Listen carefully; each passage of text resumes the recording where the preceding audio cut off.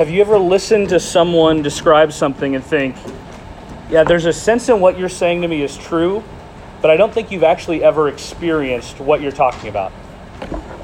Where you talk to someone and they describe something to you and it just doesn't seem to coalesce with reality.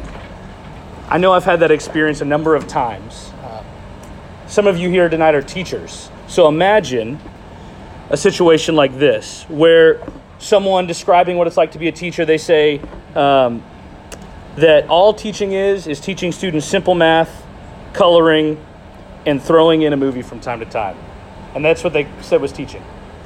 Well, if you're a teacher, you know, okay, yes, I do many of those things, but that is a gross oversimplification of how hard my job really is.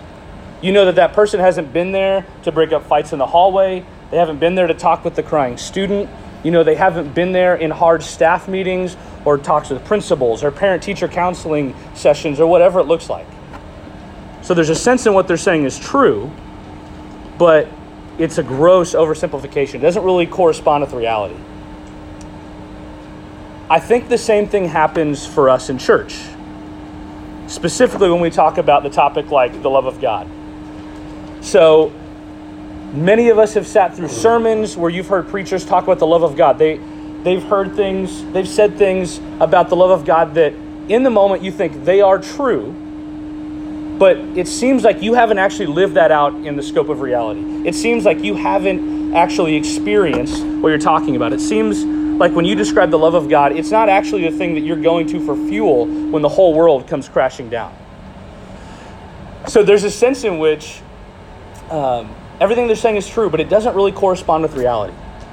And when we come to church, when we come to conversations about specifically topics like the love of God, one of the most tender and beautiful things we could ever see in Scripture, we want something that actually corresponds with reality. When the whole world comes crashing down, when it seems like there is no end in sight to the suffering that we are experiencing in a moment, death of a family member, end of a relationship, estranged from family members or friends, whatever it looks like, we want something to go to that can be a bedrock and foundation for us when times are hard. We want something that actually corresponds with reality.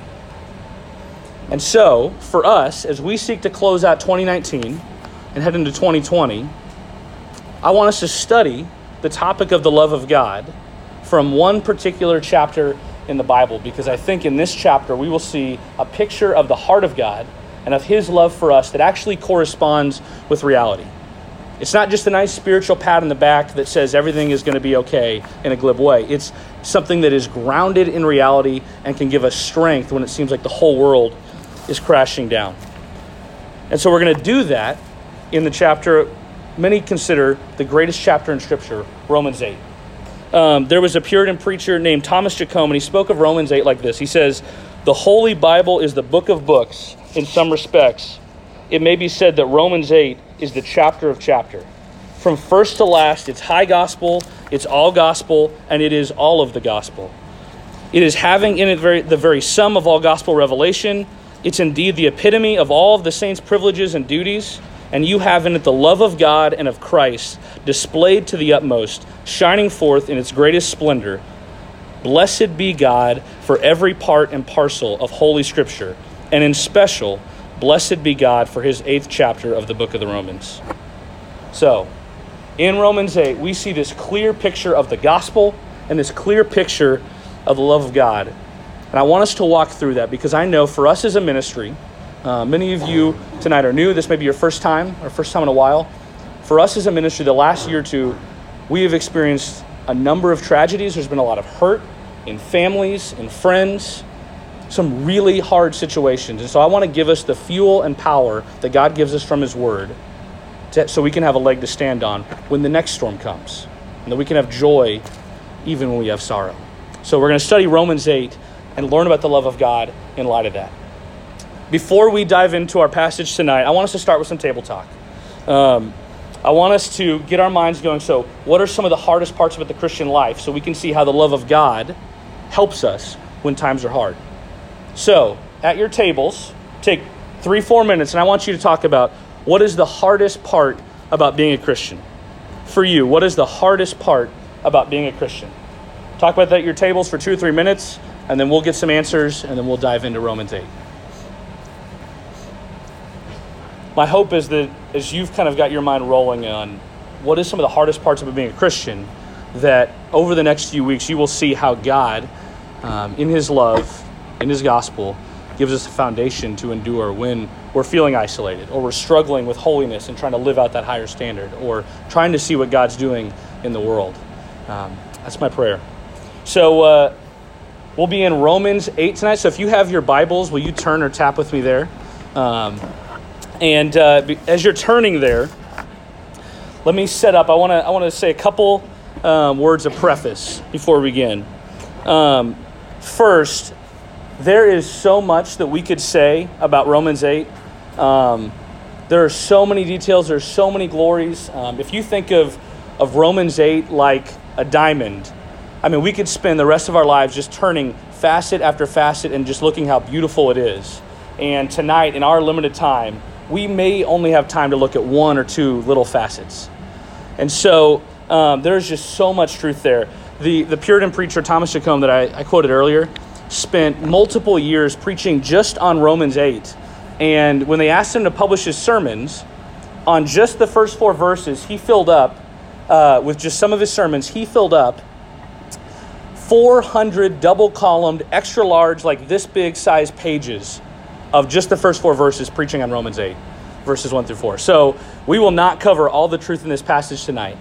And that kind of leads me to this second preface. It's this, that my job tonight is not to give you this exhaustive Bible study lesson, but it's to say that as I've walked alongside many of you, been in hospital rooms with you, talked with you in hard times, wept with you, laughed with you, it's to take that knowledge of where we're at as a ministry, as a church, where you are personally, and take the truth from Romans 8 and apply it to you the best way I can. And so with those 2 prefaces out of the way, that we can't cover all the details, and that I'm going to try to take the truths that I feel like apply most to us where we're at right now. With those 2 prefaces out of the way, let's dive in to Romans 8, starting in verse 1. It says this: "There is therefore now no condemnation for those who are in Christ Jesus." We could just preach forever on that, but we'll keep going. "For the law of the Spirit of life has set you free in Christ Jesus from the law of sin and death. For God has done what the law, weakened by flesh, could not do. By sending his own Son in the likeness of sinful flesh, and for sin, he condemned sin in the flesh in order that the righteous requirement of the law might be fulfilled in us, who walk not according to the flesh, but according to the Spirit. For those who live according to the flesh set their minds on the things of the flesh, but those who live according to the Spirit set their minds on the things of the Spirit. For to set the mind on the flesh is death, but to set the mind on the Spirit is life and peace. For the mind that is set on flesh is hostile to God, for it does not to submit to God's law. Indeed, it cannot. Those who are in the flesh cannot please God. You, however, are not in the flesh, but in the Spirit, if in fact the Spirit of God dwells in you. Anyone who does not have the Spirit of Christ does not belong to him. But if Christ is in you, although the body is dead because of sin, the Spirit of life is life because of righteousness. If the Spirit of him who raised Jesus from the dead dwells in you, he who raised Christ from the dead will also give life to your mortal bodies through his Spirit who dwells in you. So then, brothers and sisters, we are debtors, not to the flesh, to live according to the flesh. For if you live according to the flesh, you will die. But if you live according to the Spirit, you will put to death the deeds of the body, and you will live. For all who are led by the Spirit of God are sons and daughters of God. For you did not receive the spirit of slavery to fall back into fear, but you received the spirit of adoption as sons and daughters, by whom we cry, Abba, Father. The Spirit himself bears witness with our spirit that we are children of God, and if children, then heirs, heirs of God and fellow heirs with Christ, provided we suffer with him, in order that we may be glorified with him. For I consider that the sufferings of this present time are not worth comparing with the glory that will be revealed to us." So as you can see, there is a lot of truth there. But if I was going to sum all of that up for us tonight, I might sum up that long passage with this phrase: salvation comes through suffering. Salvation comes through suffering. Now, this is straight out of verse 17, but I think it's echoed in the whole passage. And so tonight, our goal is going to be to break that statement down, that salvation comes through suffering. We're going to break it down from three different angles. And so first, as we begin to break that down, I want us to actually bypass verse 1 and the ending verses, and we're going to look at the middle chunk of the passage first, about life in the Spirit and life in the flesh. And we'll come back to verse 1 and the ending verses in just a little bit. So again, so much we could cover here, but I want us to see, what does it look like? What is the distinction between life in the Spirit and life in the flesh? Because if we don't understand that distinction, none of the rest of this makes sense. And it's here that I think we see our very first angle for how salvation comes through suffering. The Bible tells us in 2 Peter chapter 1 that we are to live out our calling and election. And the way we do that, it's not to say we're saved by works or anything like that, but is to show the fruit that we've actually been saved by Jesus. So it's to live to that higher standard of holiness, like we talked about. It is to live with good morality. It is to live loving others well. And it's a fruit and sign of our salvation. So salvation comes through suffering because we must sacrifice and suffer to fight against sin and temptation and to live good and holy and loving lives. That's how we live out the calling of our salvation. So, how do we see distinction between life in the Spirit, life in the flesh, to make sense of all of this? I think you could say it this way. Living life in the flesh means to live as an unbeliever, as a non-Christian. Life in the flesh is a life focused on the things of the world. Someone living life in the flesh has a life centered around oneself. It's centered around job, school, dating relationships, money, and more.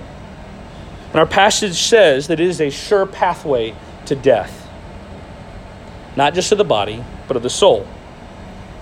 It's a life that is not centered around God. And let me say this as an aside, as we think about life in the flesh. There are a ton of people who attend church on a Sunday, who show up to worship, sit through a sermon, nod their head, might even say amen every once in a while, and walk out and have no idea that they are living life in the flesh, and that on that current path, they're actually dead in their soul. Because just coming to church, just listening to a good sermon, the equivalent of a spiritual pat on the back, if that's all we do with it, that doesn't save us. It doesn't give us any reassurance. It actually does the opposite. Satan gets the victory because he's tricked us to think that we're good when we are on a path straight for hell. And that in fact, part of the pulse check for this is to realize, again, just coming to church, just doing what you feel like is the basic, don't let that be enough. Because again, there's so many people that sit through a service, that come to church on a Sunday, feel like they're good, and yet for the rest of the week, you would have no idea they were a Christian. Not in their language, not in the way they talk about their boss, not in the way they treat their family, not in the way they give because they don't, not in the way they serve because they don't, not in the way they're involved in community because they're not.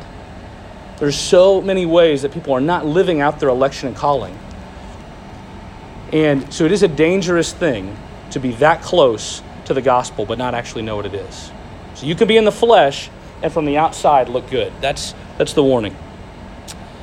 This is a picture of a life that is centered around oneself. So, what about life in the Spirit? Life in the Spirit looks radically different. Living life in the Spirit means to live as a Christian, as a follower of Christ. It's a life addicted to making much of Jesus. Is it a perfect or sinless life? No. But if you were to look at the trajectory of one's life, you would see an upward trajectory of becoming more and more like Jesus from one degree to the next, from one day to the next. And just take hope in that. It isn't this perfect trajectory. If you've ever been to summer camp, you might have a spike, and then you have the Summerfest high wears off, and things kind of even out. You might have a struggle where God seems distant, or you're struggling with sin, but you keep on fighting. You keep on resisting temptation. You're involved in community. You're engaging in the Word. You're fighting against Satan and temptations of the world, and you're on an upward trajectory. It's not perfect. It's not sinless, but there's a consistent fight to be more like Jesus every single day. There's a consistent reliance on the Spirit to be more like Jesus every single day. And here's the deal. Living life in the Spirit, again, means you have the Spirit of God dwelling inside you, which is a huge privilege. People in the Old Testament would have killed for this. People in the Old Testament would have killed for this. We have an assurance in the Holy Spirit that is amazing. The Holy Spirit dwelling inside of us means that God is sitting on the throne of our lives and he encourages us and empowers us. We know that we are never alone. There's a reason that David in Psalm 51 as the king, as a special man called by God, says, Lord, don't take your spirit from me. Because he realized how much of a privilege it was. So don't take for granted, if you're a Christian, that you have the Holy Spirit dwelling inside you. Rely on the Spirit of God. Live in the Spirit. Realize that when you sin, you have the Spirit of God living inside you. You are connecting God and others to sinful practices that you would never do if he was sitting right in front of you in the flesh. So remember that. Rely on the Spirit. Be empowered. Be empowered by it all. So, with those kind of descriptions out of the way, I want us to talk about this at our tables for a second. What are some practical examples that you can see in your life and the lives of others of living life in the flesh and living life in the Spirit? So what are some practical examples of living life in the flesh and living life in the Spirit? Talk about that at your tables. We'll discuss some answers, and then we'll keep on going through Romans 8. So we could spend the rest of the evening talking about examples of life in the flesh versus life in the Spirit. But here's where I want us to take a turn on this. Most of the examples we might think of in our own mind that seem obvious are not always the most dangerous things when it comes to living life in the Spirit or living life in the flesh. The most dangerous things are actually the little things, the things that we don't actually see ourselves. Because here's the deal. I know, as someone that's been raised in the church, many of you have as well, it would be so easy to sit through our time together and think, you know what, I'm not sleeping around with my girlfriend or boyfriend. I'm not addicted to pornography, and I'm a generally good person. I'm not getting blasted drunk every weekend, and think I'm good. I'm living life in the Spirit. I'm good. Without actually realizing that if that's the attitude we take, we are dulling our senses to be able to see the sin that might be lying deep down inside. One of the most interesting things I found is, as I've seen friends come to Christ, is that at the very beginning, obviously it's the very big and obvious sins that they notice. But as they begin to work through those things, it's the little things that they see. The more they understand about the gospel, the more they understand about the holiness of God, the more they see that the tiny, seemingly insignificant sins are just as dangerous. In part because they're hidden. We don't even sometimes know that they're there. And so it's worth us keeping in mind that it's not just the big things, but it's the little things too. And here's how I want you to think about this. Imagine, it's easy to think about your friend that's the farthest from Christ, that's doing the most that we could say about living in the flesh. It's easy to compare yourself with them and assume, I'm good. But I want you to think about, right now, who is the friend that you know that is not a Christian, but lives most similarly to you? So from the outside, you and this non-Christian friend, your lives look pretty similar. I want you to think about that. Have a face in mind. That if you were to look from the outside, you look pretty similar to this person. But they're not a Christian and you are. Now think about that. To say, from the outside, if you're saying you're a Christian, we should look different, right? But you're looking so similar. Imagine if we could videotape every moment of your life and their life. What would be the minute things, the little things, that would set you apart from them to make it clear that you were a Christ follower? What would be those little things? Just going to church is not enough. Just like we talked about earlier, just showing up to church on a Sunday is not enough to say you're a Christian. There's so much more than that. So what are the little things? How are you talking about your supervisor or a friend or a family member that you have a disagreement with? How do you talk about your professor in class? How do you talk about a coworker? What happens when you're on social media? Do you follow certain accounts because deep down inside you like the way that person looks and you want to be able to keep track? Are you posting that story or that thing because you really just want that person you have a crush on to notice you? And that's all you're pursuing. What are you doing and what are you thinking about your body or others? Are you doing everything because you want to look good for others? Or are you doing it for the glory of God? How are you with people when they're hurting? Or when you're having a tough day, how do you respond? It's the little things that set us apart. It's the little things that set us apart. And our job as Christians is daily to be watching out for that, to be in community, to have friends and family that love us so much that they would actually tell us if they see us struggling with something. Because sometimes you don't know what you don't know. And I've had some loving friends that have pointed out things in my life that I had no idea I was struggling with. And I'm so thankful they did, because it was obvious to everyone from the outside. Confession and repentance is not fun, but it is part of living life in the Spirit. And being surrounded with folks and reading the Word to be able to help you to do that is part of how God manifests His love for you, because He wants you to be more like Him. And the more you are like Him, the more you can handle sorrow, because you can have joy in who God is. The more you can handle trials, because you're enjoying what God enjoys. You enjoy the same thing He does. You're not pursuing the things of the world. There is a quote from a famous theologian named Augustine. And he says this. I've modernized it just a little bit. He says, "Lord, to your eyes, nothing about us is hidden from you. You see it all. Whether or not we can see it. What could be hidden within us, even if we were unwilling to confess it to you? We would be hiding us from you, or we would be hiding you from us, not us from you. We would be hiding you from us, not us from you." And see what he's saying? That there is a way to show up to church every Sunday. There's a way to live basically a moral life, to think you're doing good things, to think you're living life in the Spirit, but you're not continually repenting. You're not seeking God out in the little things. You're not seeking God out in your desires and what you're taking satisfaction in. You're not seeking God out in community for others to help you become more like Jesus. And without realizing it, you are estranging yourself from God. Because the more we become like God, the more we enjoy God, the more intimacy we have with God. And so ironically, we can go coast through our Christian life, think we're doing well, look totally good from the outside, and have no idea that we are missing out with a massive amount of intimacy with God that He wants us to have. Life in the Spirit is not easy. Putting to death the flesh is not easy, but it's what we're called to. Now, we talked about what does it look like to confess and to repent. And again, none of that is easy. But it's important, because what you might find is that from the outside, people are noticing sins and struggles that you have that you don't even realize. And so here's a personal example of where this happened for me. My junior year of high school, I'm super involved in the youth group here. I'm serving from the outside. Everything looks great. But my junior year of high school, the Lord placed a calling to ministry on my life. I can remember the conversation like it was yesterday. I can remember talking with Pastor Brad Daniel, and it was, in no uncertain terms, a very clear call from God to enter into the ministry. And I remember literally laughing in his face and saying no, because public speaking was my biggest fear. Like, if you would have told me several years ago, junior year of high school, that I was doing this, I would have just laughed at you. Public speaking was my biggest fear. I didn't feel equipped to do any kind of calling like Brad was talking about.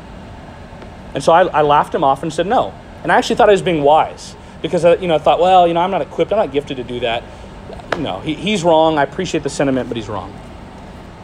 Well, over the next few years, person after person after person in my life kept on speaking into that same truth, and I laughed it off and laughed it off.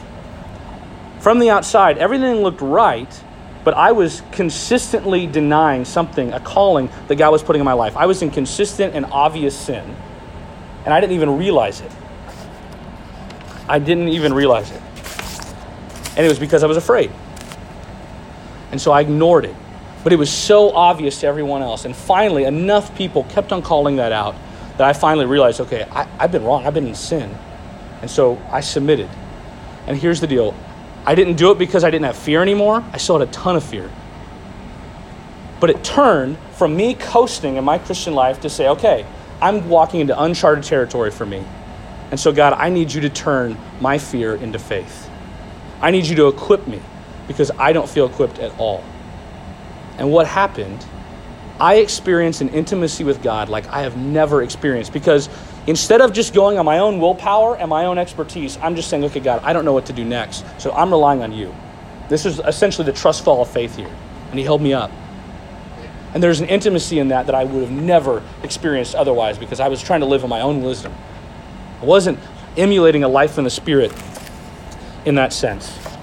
I wasn't stepping out of my comfort zone for Jesus, something that wasn't obvious to me but was obvious to everyone else. So, at your tables, I want us to take just a brief moment. I'm not going to have you confess all your sins at your tables. It's not what the point of this is at all. But I do want you to think about this. As you process, what are the little things that I need to be watching out for? Who are the people I need to talk to? Here might be a test of if you're coasting in your Christian life or not. If you are relying on the love of God as your bedrock or not. Is this: when was the last time you stepped outside your comfort zone for Jesus? When was the last time you stepped outside of your comfort zone for Jesus? So I want you to talk about that at your tables and use this as an encouragement, because at least for me and my friends, when we look back on that, we see ways that God has upheld us and it gives us confidence to step out in the future. So at your tables, talk about when was the last time you stepped outside of your comfort zone for Christ? When did you ask God to turn your fear to faith? Talk about it at your tables. So let's bring it back in. We won't have time to give any stories out loud, but be encouraged by the ones you heard. Let that give you confidence that if you're wrestling with what does it look like, what's my next step to step outside my comfort zone for Christ, to live life in the Spirit, to not coast through my Christian life, use the stories you heard to build your confidence in that. So this conversation about stepping outside of our comfort zone of calling leads me to a conversation I want us to have as a ministry. And for some of you, I know you're new tonight, and so some of this won't make sense at first, but I'll explain. God placed a clear calling on my life, and I was disobedient. I didn't obey it for a while, and I missed out on intimacy with God. I missed out on life change because of it. And when I submitted, it was totally worth it. I believe God's placed a pretty clear calling on us, not only just as Christians individually, but as a ministry. What calling would that be? Matthew 28:19-20 says this: "Go therefore and make disciples of all nations, baptizing them in the name of the Father, the Son, and the Holy Spirit, teaching them to observe all that I have commanded you. And behold, I'm with you to the end of the age." The calling that God has placed on us, not only individually as Christians, but as a ministry, is that we would go therefore and we would make disciples, that we would see life change, that we would disciple folks, not only just bring them to Christ, but disciple them, walk alongside them, build community so that they might love Jesus more. In the history of our ministry, we're a pretty young ministry in many ways, but in the history of our ministry, we have seen some beautiful pictures of this. We've had seasons as a ministry where we've reached people for Christ, but we've also had seasons as a ministry where we've coasted. A couple years ago, we made a decision to move to a Bible study model. And so Jay and Jane aren't here right now. They're in Hawaii enjoying the weather. But Jay and Jane are they're a couple that's basically the wisdom of this ministry. And they are the support structure for us. They are incredible. And they invited us into their home. And so 10 to 15 of us met together and we did a Bible study. And we built some awesome community. It was amazing. But here was the deal. For as fun as that community was and important as it was, outreach was really hard. Because think about it. If you're a new person, you come to Pleasant Valley, you're seeing mostly young families and older folks, and you're saying, okay, where are the folks that are like me? Where can I find my 20-somethings? And you go to the Next Step Center and they say, actually, you have to go somewhere off campus to a house of people you've never met. That's already intimidating. And then someone actually comes and you can walk into a situation like that where people are so in the community. It can be a scary thing to walk into that situation. And we had some incredible community in that season, but we grew comfortable in that community. It wasn't a drive for outreach. And so we had a family conversation in February of 2018 to say, we love this community. We don't want to miss this community. We don't want to lose it. But we feel like there's a calling on our ministry to reach people for Jesus. Not at the exclusion of community, but we want to build an even bigger and better community. We were coasting in some ways. We were growing comfortable with where we were at as a ministry. And so we wrestled through that. We had some hard family conversations. It was not easy. That's not the natural bent of many of us here. And yet we stepped out, we came back to the church, and in doing so, we went from in 1 week, 10 people, to we had a summer kickoff event with 85 plus folks. There was immediate growth. It was an immediate answer to prayer. And in that time, I got to watch one of the sweetest things I've ever seen in ministries. I got to watch people in that community step outside their comfort zone. People that aren't drawn to greet, to seek out others in conversation, to initiate and serve in many of those ways. And I got to watch them step outside their comfort zone, and so much fruit came from it. It was amazing. I watched growth personally. I mean, it was just like a steak for my soul, watching the way people were stepping outside their comfort zone for Jesus, watching the way that because of that, because they were inviting classmates, they were serving, sometimes for the first time ever, they were taking these next steps, people were coming to Christ, people were getting baptized, people were becoming members of churches for the very first time, they were getting plugged into biblical community for the first time. I mean, lives were being changed in an amazing way because people were willing to step outside their comfort zone for Jesus. But as we've tried to search out, try to find our identity, the ministry has kind of tried to zero in on what is our identity, and we've just now begun to kind of settle into that. This feels right. This feels like more of like who we are. There is potential for us to coast. There is potential for us to coast. We have our community. We have our friends. It would be easy for us just to enjoy that.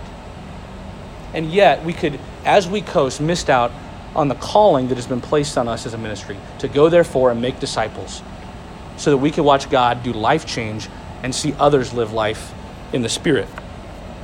And I don't want us to coast as a ministry.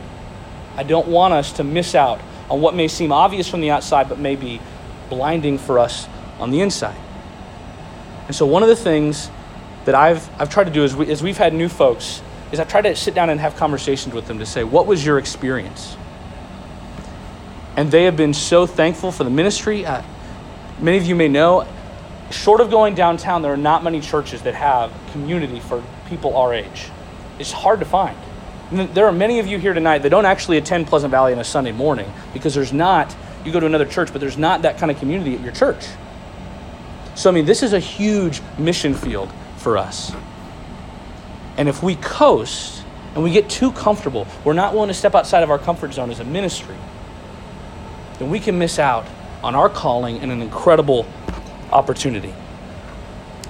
None of this is to be the decrease of community, but it is to build an even better, even deeper community. I don't want us to miss out on it. When you talk to sometimes new folks that come in and say, did you feel welcome? Did you feel greeted? And in many ways, for them, they see that there are a lot of people that know each other really well. They see how close the community is. They love it. After group is over, people are talking. You can tell they're close. But it's hard for them to enter into sometimes those groups and those conversations. And yet they love this. They love the potential of this. And so they've come back. They've stuck it out. And our job is to make anyone that comes feel welcomed. We have no idea what kind of hell they may have been through just to get here. We have no idea that how much they're putting themselves out there for Christ just to come here on a Thursday night. And so we want to honor that. And so as a ministry, I want us to have this in mind, that as we feel more comfortable together, we know each other better, I don't want us to coast. And here's why. Because I want us to be able to live out this calling. Because here's the second angle of our time. Salvation comes through suffering. In order for people to hear the message of salvation, we have to sacrifice and suffer and put ourselves out there so that they might actually hear the gospel. That's what Romans 10 is about. Paul is saying, how could someone know the gospel if they have not heard? And our job is to tell them. We have an opportunity this upcoming January and February to live this out. This is the first time I've announced this. I've been so excited. We've been working for months to get this opportunity ready. And it's here, and it's our chance to step out. Many of you know William Jewell College is really close to here. It is like right in our backyard. Jewell used to be a Christian school, but over the years has faded from that. And so it has become really hard to have gospel ministry on the campus of William Jewell. In fact, a number of us have sought that out, and it's become almost impossible. It's been years since there has been good gospel ministry at William Jewell. But here's the deal.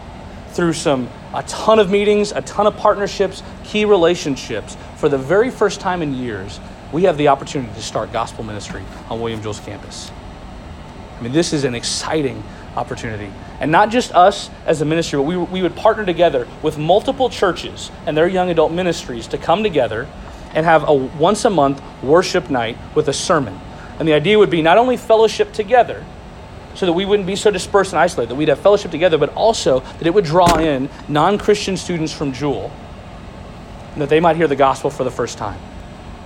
The intent that these churches would come together and proclaim the gospel. They would put themselves out there so that people might hear the saving news and love of Jesus for the very first time. And this is personal for me because I experienced something like this when I attended Mizzou. When I went to Veritas, my college ministry there for the very first time, I went in by myself, felt totally alone. There's this big room of people. And I walked in, sat down by myself, felt totally isolated. And yet, this girl and a couple of friends of hers, who had been in the ministry for a few years, sat down next to me. We maybe had a 30-second conversation, but she made me feel welcomed. She let me know what this was all about. And that's all it took just for me to say, okay, I feel known here. And I started coming back. And over the years, I led Bible studies in that ministry, which led to guys in my Bible studies, living Bible studies, helped lead with the leadership team, and served in so many ways. And all it took was a 30-second conversation the first time I showed up. Think about the opportunity we have here at 20-somethings, but also in this service opportunity in the spring to say all it might take for us is to show up, have fellowship, be a smiling face, and have a 30-second conversation with the new person there. That might be what it takes for God to either change their life, to have them come back and hear the gospel, or for them to serve and put themselves out there for Christ. It is an incredible opportunity, but it will require something of us to step outside of our comfort zone. And the fruit that we could see from it is incredible. And I love you all too much to not push us to watch to make sure we don't coast as a ministry. I love you too much for us to miss out on intimacy with God in that. So, in light of that, here's how I want us to draw to a close. Final point. Salvation comes through suffering. I said that we would come back to verse 1 later, and now later is now. That there is therefore no condemnation for those who are in Christ Jesus. That salvation comes through suffering because Jesus suffered on our behalf to buy our salvation. He did what we could never do for ourselves. And again, what I realize is that it's so easy to sit through church, sit through a lesson like this as a Christian, and just breeze past this. Just think, I've heard this a million times. And part of the reason I think we can sometimes struggle to share the gospel, struggle with outreach, struggle to feel the weight and sweetness of this declaration of no condemnation is because we don't understand just how beautiful it really is. We don't understand just how broken we really are. That the gospel doesn't mean much if you think you're basically a good person. It means a whole lot if you know that there was no way you could ever save yourself. It changes everything. That in order for us to feel the weight of this declaration and feel the motivation to share the gospel, we have to understand just how broken we are, just how lost we were without Jesus. And sometimes, as we think through wrestling through the Christian life, we've talked about how difficult it is to live life in the Spirit, to think about the little things. That sometimes there are even sins that we didn't even know about that we struggle with, that we need others to call out. I mean, it's not easy to live life in the Spirit. It's not easy to fight sin. We don't even realize how much sin there really is in our life. And as someone that's led lots of community groups with guys, lots of small groups, an example of this, just we're more sinful than we realize, is this. One of the consistent struggles lots of guys struggle with is pornography. And so we'll have a guy that's wrestling through that. He's trying to conquer that sin. And so imagine the situation. It's late at night. He's tired. He feels tempted. He begins gets out his phone, types in the web address for his go-to site. And at the last second, he's wrestling. He says, no, I'm not doing it. I'm not giving in today. And so he clears the web search and he puts his phone down and he goes to sleep. We would call that a victory, right? We would celebrate that. We should celebrate that. But do you understand that if there was ever even a split second where that guy took pleasure in the thought of him giving into that sin, that is still a sin. Jesus doesn't just say that it's adultery that's a sin. It's the thought of lust after a woman that's a sin. It's as good as committing adultery. Apply that to your own life. I apply that to mine. There are so many times throughout the day where I am wrestling with sin and temptation, and I get victory over it, and I'm proud of that. I'm glad for the victory, and yet there was still sin involved because I took pleasure in the thought of giving in. I mean, we would have trouble calculating the number of sins that come up in even just our thought life. And so many of our friends who are Christians and non-Christians can buy into, sometimes subconsciously, but also consciously, of the idea that if my good deeds outweigh my bad, I can be a Christian, I can be saved. And even if that were true, if you think about all the sins, not just the obvious ones, but of your thought life, there is no way our good deeds could ever outweigh our bad. We would be totally lost in that. There's no way you could ever have enough good deeds to outweigh the sin that you struggle with in this life. But here's the deal. The brokenness is worse than that. Because how many sins in the garden did it take for Adam and Eve to be separated from God? One. And surely, they had lived before that, surely their good deeds outweighed their bad. So the works base doesn't work. Even if from this point on we were to walk out of the room and never sin again, we would just be as damned as our most depraved friends, the people that are farthest from Christ. That's how lost we are in sin. That's how holy God is. One sin would separate us. We are more lost than we could ever possibly realize. And so we're here on a Thursday night. There's a lot of other things we could be doing. So we're the people that are cognizant of the sin of the world. And we're more sinful than we even realize. And yet imagine how many coworkers, how many classmates, how many friends and family you have that walk throughout the day, have no cognizant thought of the sin of their life, assume they are basically good people, and at every funeral they expect, I'll be in a better place. Do you understand how lost that is? That is a pathway straight for hell, and they have no idea. They have no idea. The students at Jewel who aren't Christians, who are living what they think is a basically good life, have no idea that won't get them any closer to Jesus. He's not impressed by works that are still sinful at all. We have no idea how lost not only we were, but our friends and family are. And so for us to be able to sit back and coast is not an option. For us to sit back and coast is to act as if we are not as broken and lost as we really are. This is life or death. We have no idea if we're going to have a next breath or tomorrow. Jesus could come back in the middle of the sermon, and some of you might celebrate that at this length. But seriously, this is a life or death issue, and I don't want us to miss out on it. And even some of us can forget just how sinful we really are, because here's how we might handle church. Here's how we might handle what we say is life in the Spirit. We go throughout the week, imagine a chalkboard or a slate, and we go throughout the week, and we sin, tick, tick, tick, tick, tick. And we show up on a Sunday, and okay, I feel better, wipe the slate clean. Go throughout the next week, sin, wipe the slate clean.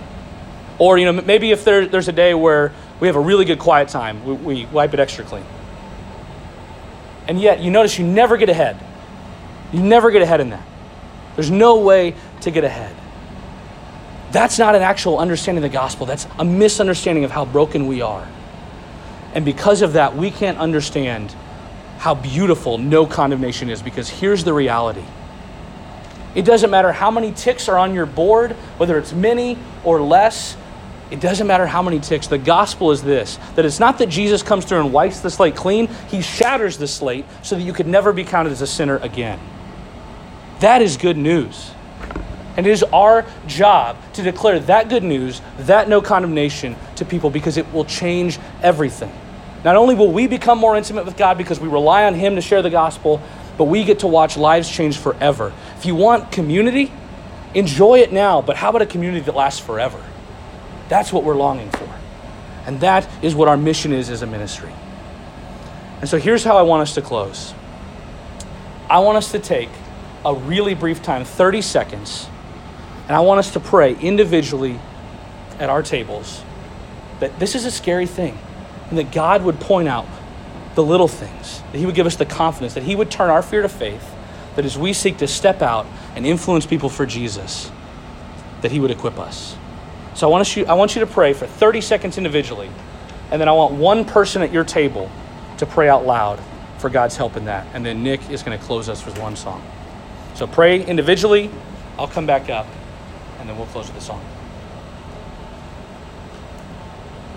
God, we thank you for who you are.